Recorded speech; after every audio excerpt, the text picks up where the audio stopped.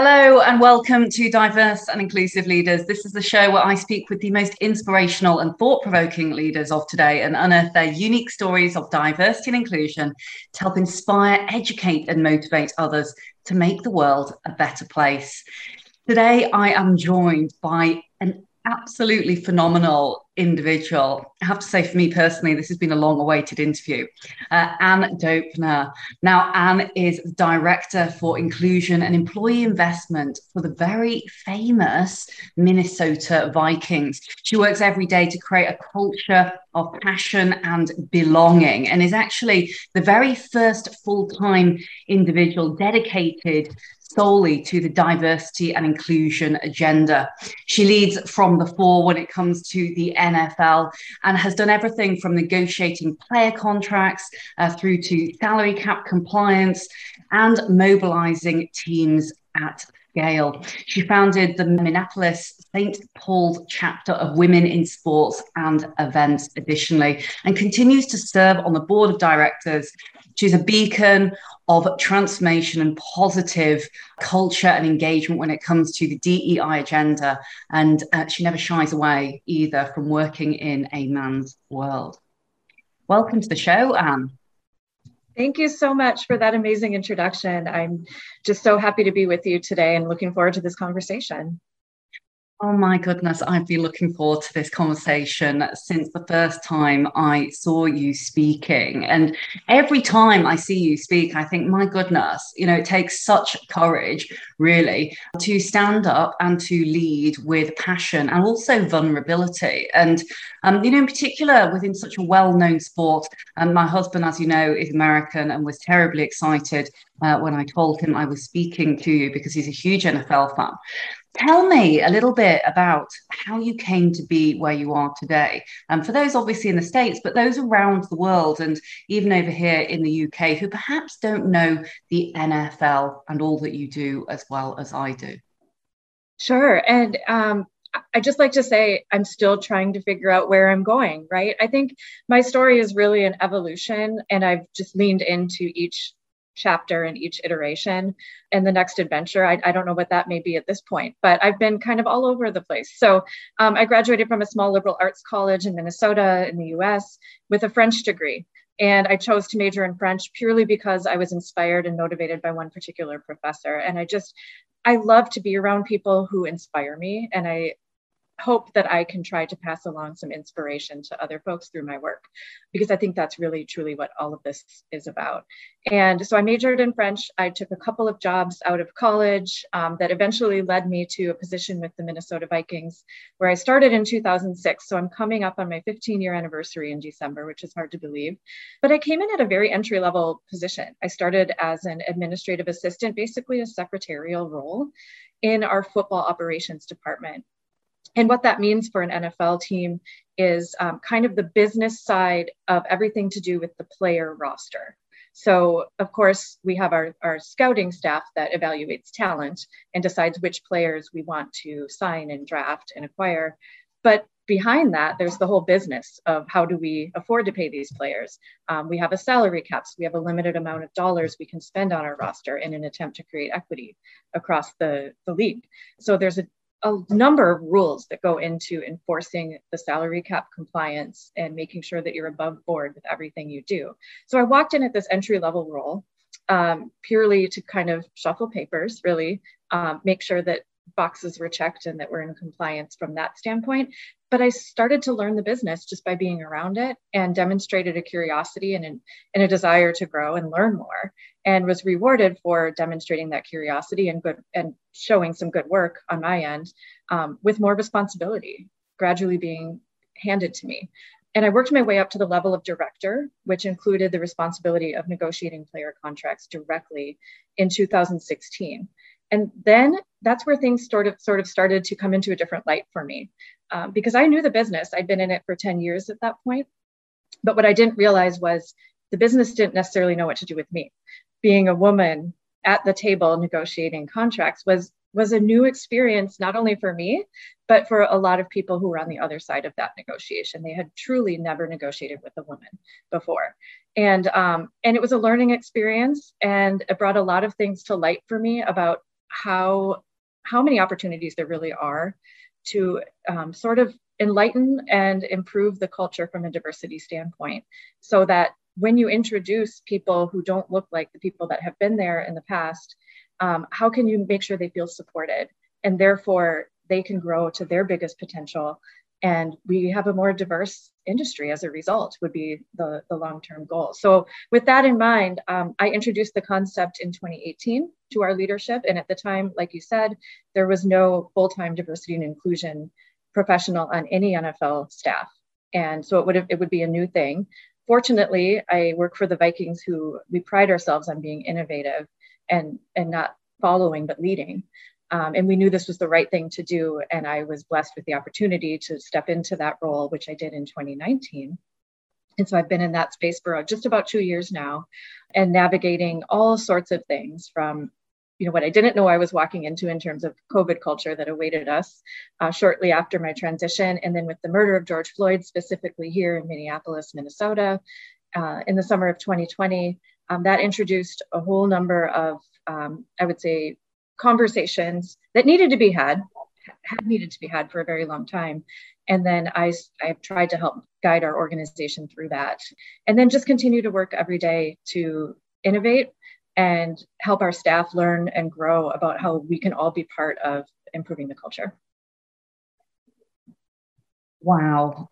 Where do I start? You've covered so much, and it has been an absolute positive roller coaster of a journey.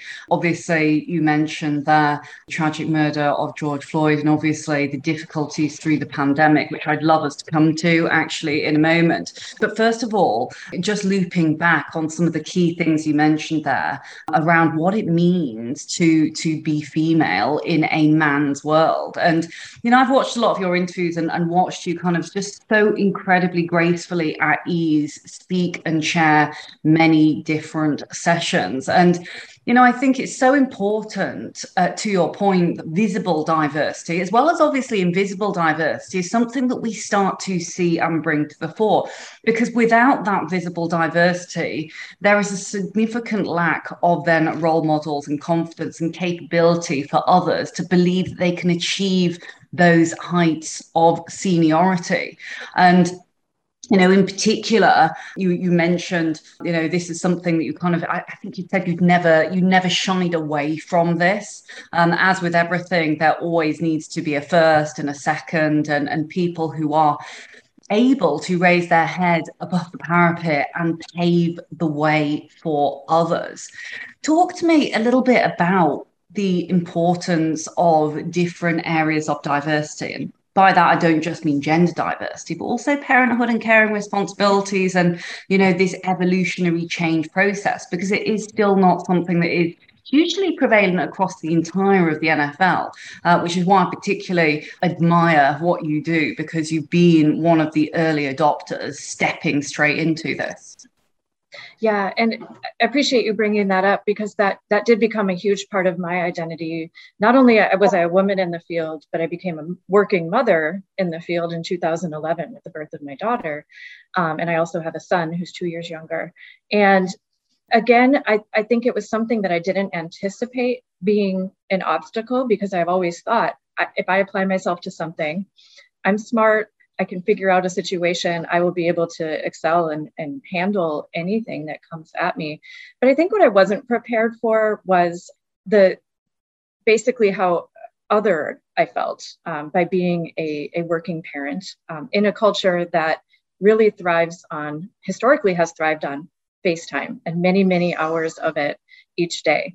I think we've learned a lot through the pandemic in terms of how we can work and balance. I don't really love the word balance, integrate family and personal life with our professional life, and therefore alleviate a lot of stress in both areas. But at the time that I was going through this, for example, I think I was the first working mom to have the need to pump breast milk in the workplace, right? In my office. And that was a unique concept, I will say, for a number of my coworkers who were not clear why I was shutting my door a few times a day, because we have a very open door office setting.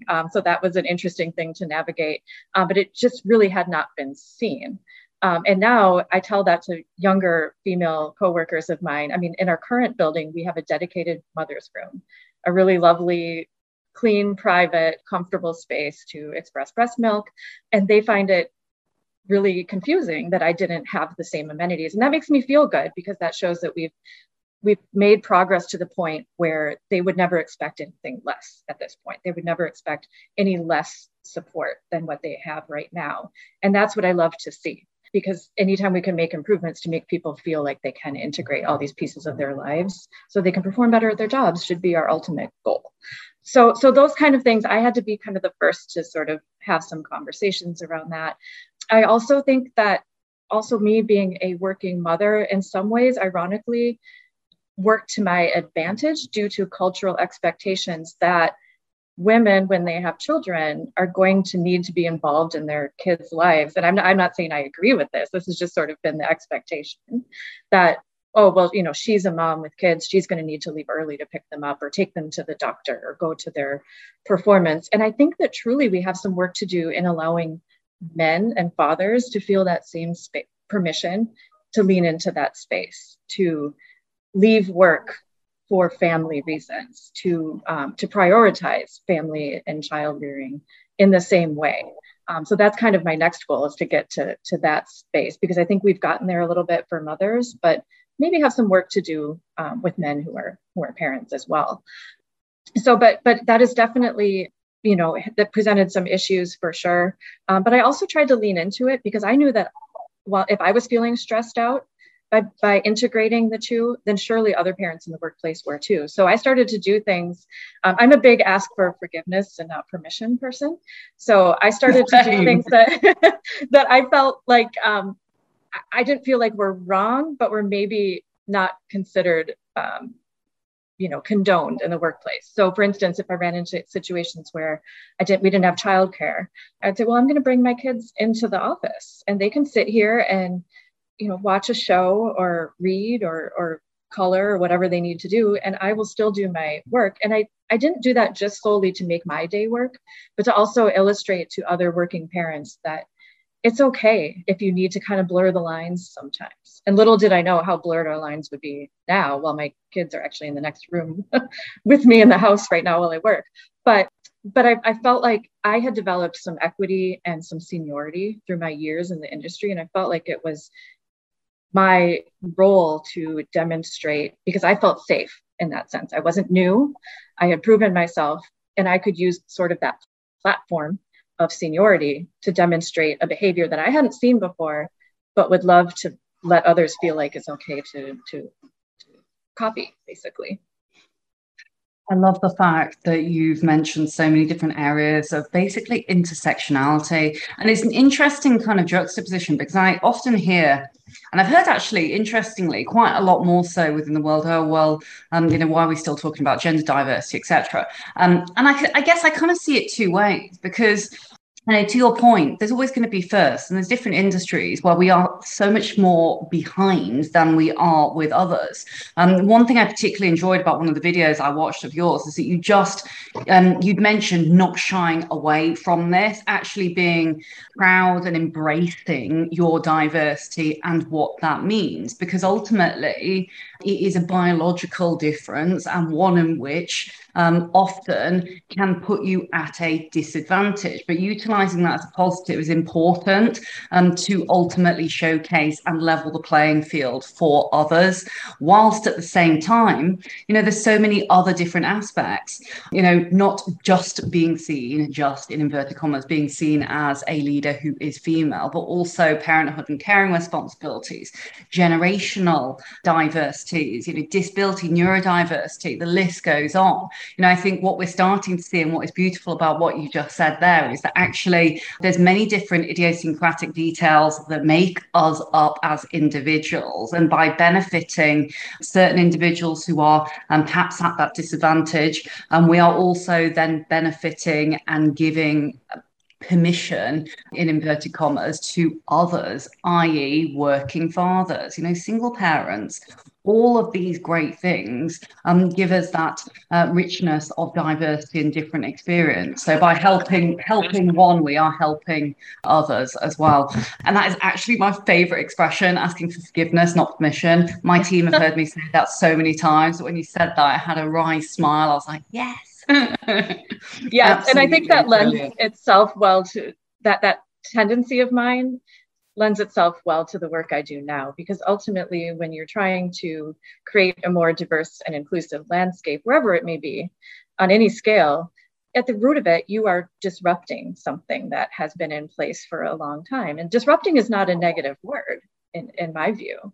It's a really positive. It shows that you're willing to evolve and innovate and think more openly about things and really kind of examine, are we doing things the best way? And so I think of myself as a disruptor in the most positive way. And sometimes to disrupt, you need to act first and demonstrate, because I think there's a lot of fear around change in general, right? Humans are not conditioned to handle change well in many different ways. And I think once you can see, right, there's reasons we have case studies and we look at those for ways that we can say, okay, they've done it, now we can do it. So I think you have to act. Sometimes you just have to act first and have faith that it will go well. And therefore you can kind of reduce some of that fear going with the change. So that's where the whole ask for forgiveness and not permission, I think, comes from. What I think is really wonderful about, not only what you've said there, but also about some of the pieces online as well, is this not trying to conform. You were quoted as saying something around the lines of not trying to be one of the guys. How did you manage that? For others that are listening in, whether they are female in a man's world, whether they are different, their diversity is different from the majority within their business setting, within their club setting, whatever it might be.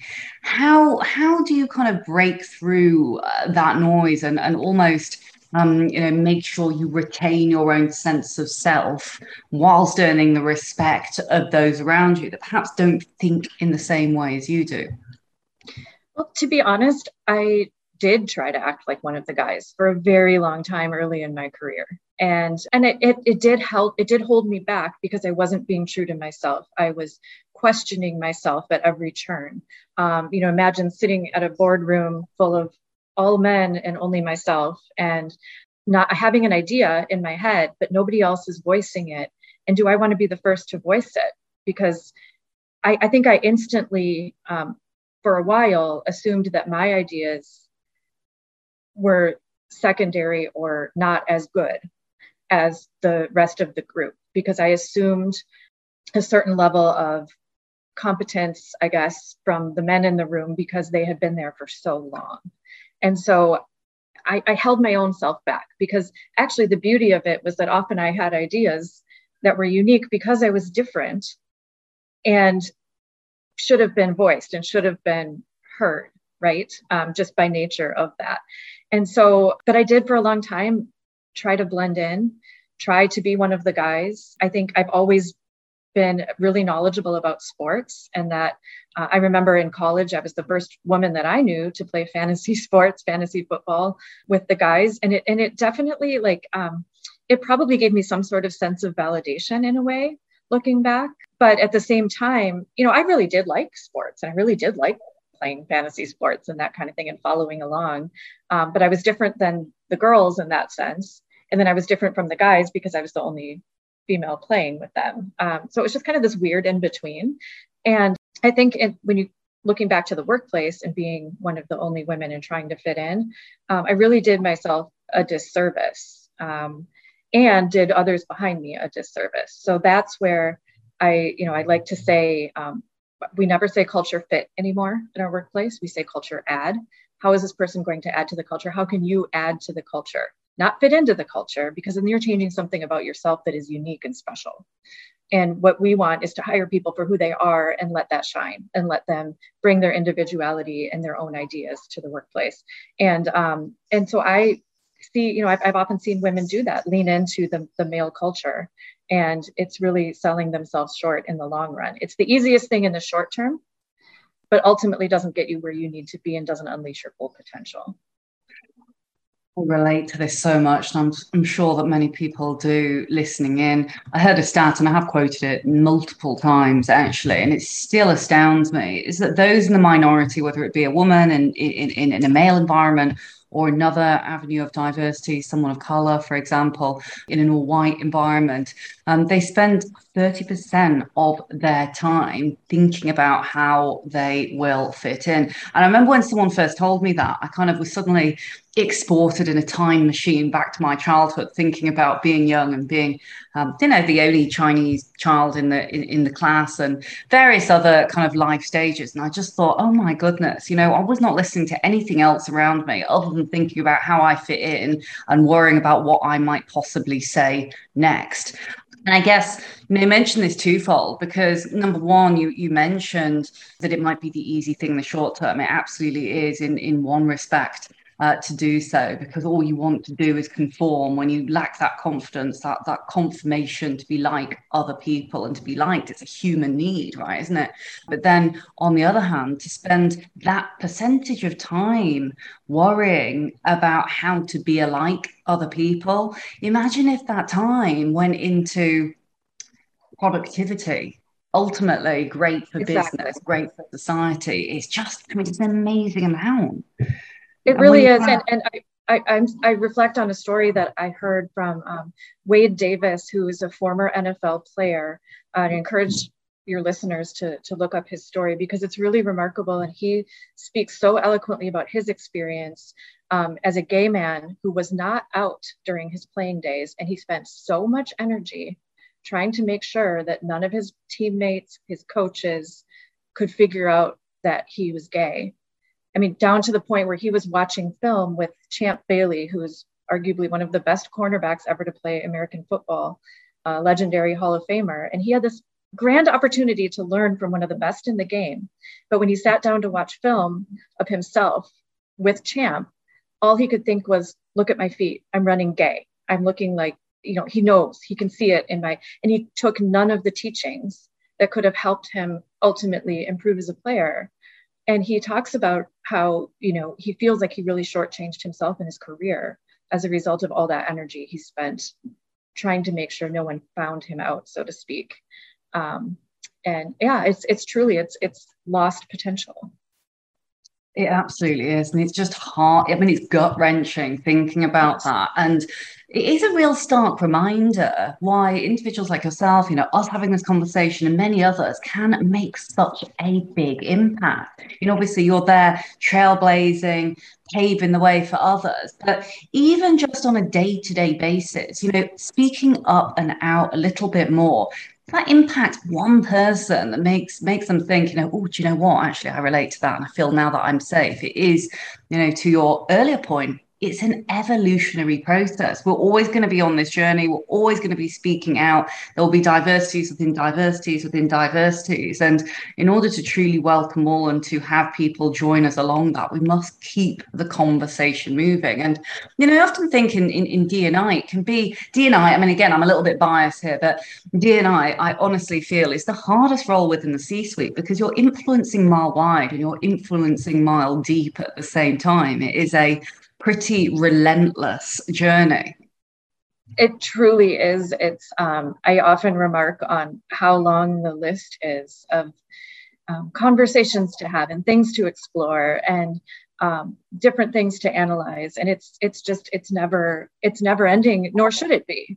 We should be always consistently reevaluating, right? And not even just in terms of diversity and inclusion, but just how we innovate and operate our business. And this is just one lens with which we should be looking at things is through the diversity and inclusion lens as well. But you're absolutely right. And it's a beautiful challenge and a beautiful opportunity as well. And it's a lot of it is just my work is building trust with the rest of our organization and helping, I'm one person, so I definitely cannot actually accomplish or handle all of the work that needs to be done. But what I need to do is build trust with my coworkers and my fellow decision makers And so that I can bring them along and help them see things in a different way that are actually ultimately going to help all of us be better and better serve our fans and our players and our employees and our community. And that's what we all want at the end of the day. But you're right. The word relentless, I think, is exactly right to describe the task ahead. Oh my goodness. I heard someone say recently, oh God, I could have reached through the computer screen and throttled them. Obviously, I kind of kept that in my head. And I thought, oh my goodness.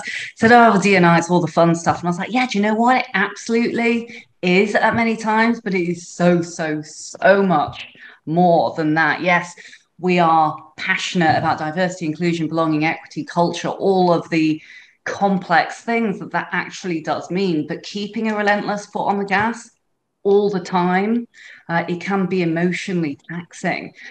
I mean, I guess on this note, obviously, with some of the terrible tragedies that have happened and how we spin them and utilize these world events for good, talk me through, I guess, how you felt and some of the key actions that the death of George Floyd has taken. Obviously, with Minnesota Vikings being at the heart and doing some wonderful things. Now, how can we leverage this to inspire more within the wider NFL, within business and wider society, so that this is not something that has gone amiss? Right. I think the killing of George Floyd that happened just right here. It was a couple short miles from our stadium. It was a block away from the Boys and Girls Club, where our players have strong relationships and ties and spend a lot of their time volunteering. I mean, it really hit us in a community sense very, very deeply, as it should have.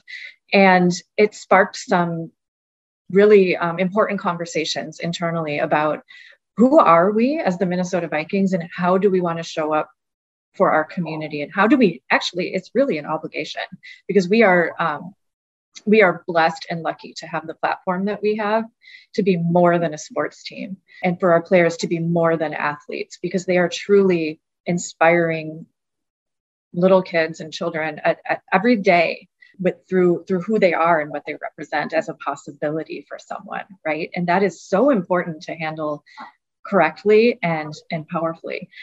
So we had some conversations, and the very next day, I credit our internal diversity and inclusion council with all of the credit for driving these conversations that absolutely needed to be had that day, and making sure that we acted that day, because it was more crucial than ever that we spoke and were there for our community that like we never had been before, and that it couldn't wait.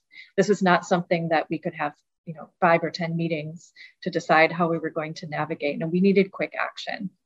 And we did that. And we issued a statement. We were the first local professional team to issue the statement, which is not necessarily the point, but the fact that there was quick action spoke volumes to our employees, particularly our Black employees, our players who are mostly Black men, our community. The fact that we spoke out first, I think, really drove home what our values are. And then in the ensuing weeks and months, we started to have some players speak very candidly out on their own social media accounts as individuals. And then we drove that conversation internally to say, now we need to act as the Vikings to receive and support our players' words without question in this moment, so that they know that they are not speaking as, for example, Eric Kendricks, our captain linebacker, just by himself, but that he is speaking as a representative of the Minnesota Vikings organization, and we support everything that he is feeling right now, as a Black man who realizes this could have been him, and he sees his community hurting, and he wants to be there for them. So there were a lot of, and it was really interesting, because we've obviously seen the Colin Kaepernick situation, how that unfolded in a sense where there was a player who did act and did not receive the support of his club. And we all know what happened since. And so that's why we felt it was all the more important to show our players, when they spoke and used their own words in their platform, that we were there with them. They don't have to fear losing their job or their place on the team, that in fact, we support whatever they want to say and do in this time. And those were new conversations for us as an organization. And I feel like it built a very strong foundation that we now can rely on, because now we show where we stand. And now the conversations that come next, we can lean on and rely on the fact that we know the organization supports our social justice efforts, and supports what the players want to see done, and what the players want to say, and how they want to impact the community. So it was really a crucial time for, I think, guiding the future of our organization.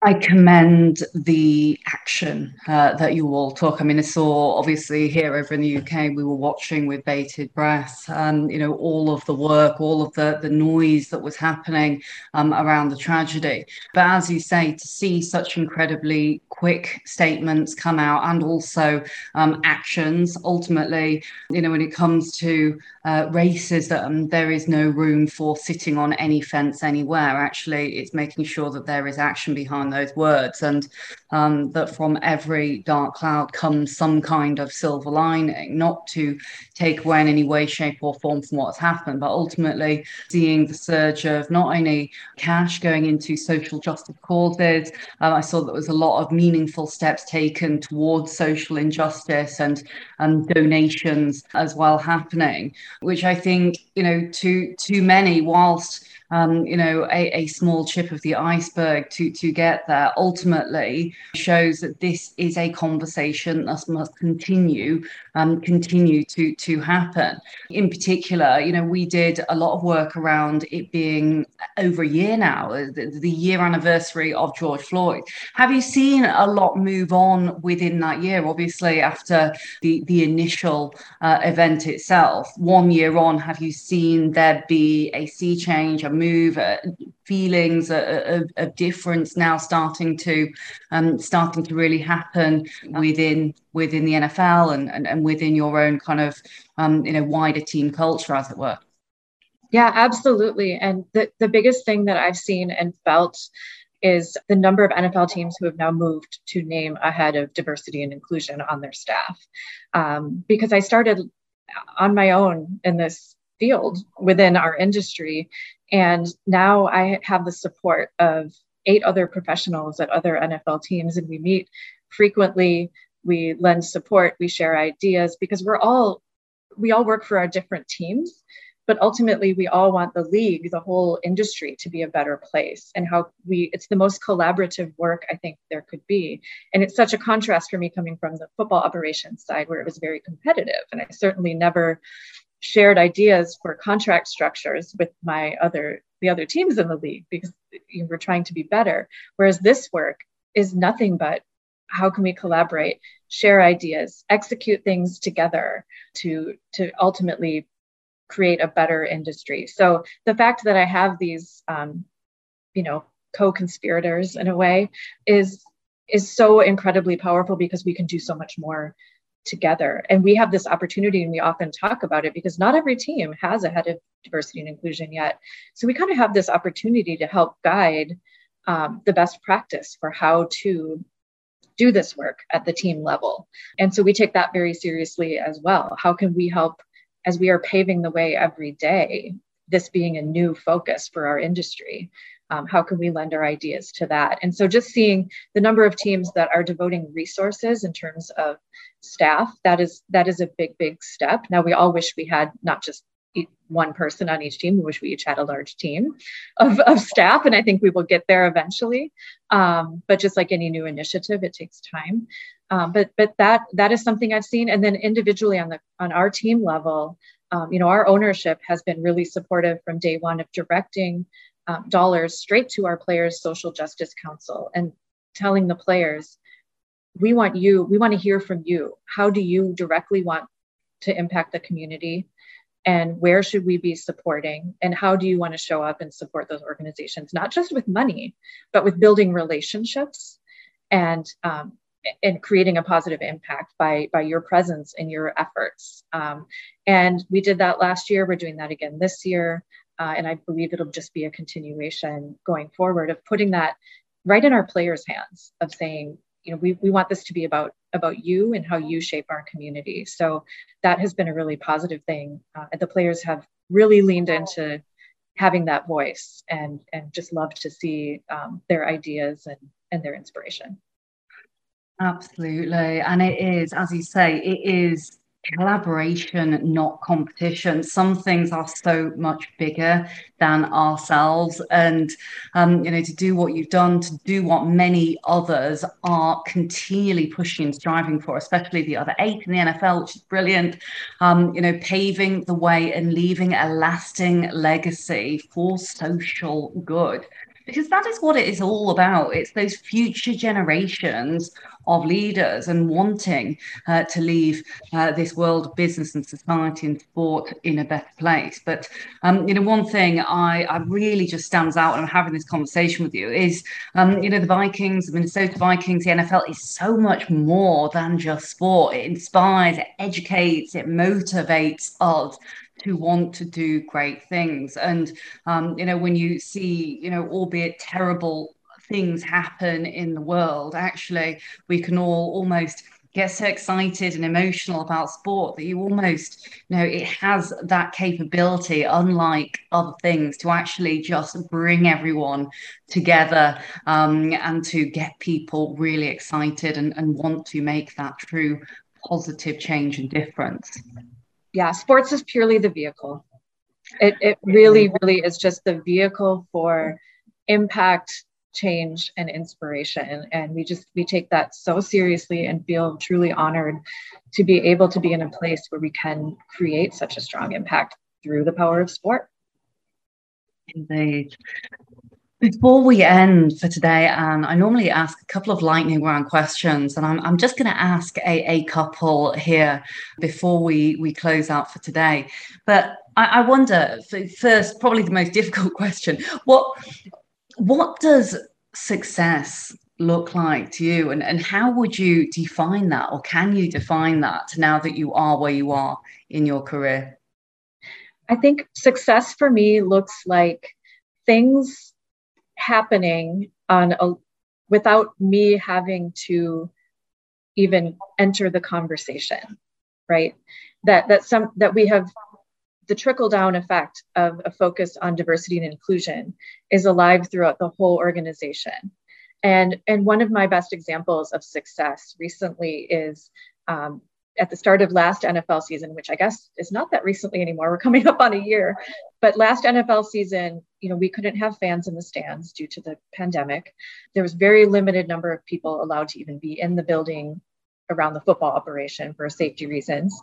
But we wanted to honor George Floyd's family at pregame of our first game last year. So we found a way to bring them into the building to kick off the game in sort of a ceremonial fashion. And our game presentation crew realized that this was a very impactful and sensitive moment for the family and for our viewing audience and our fans and our community.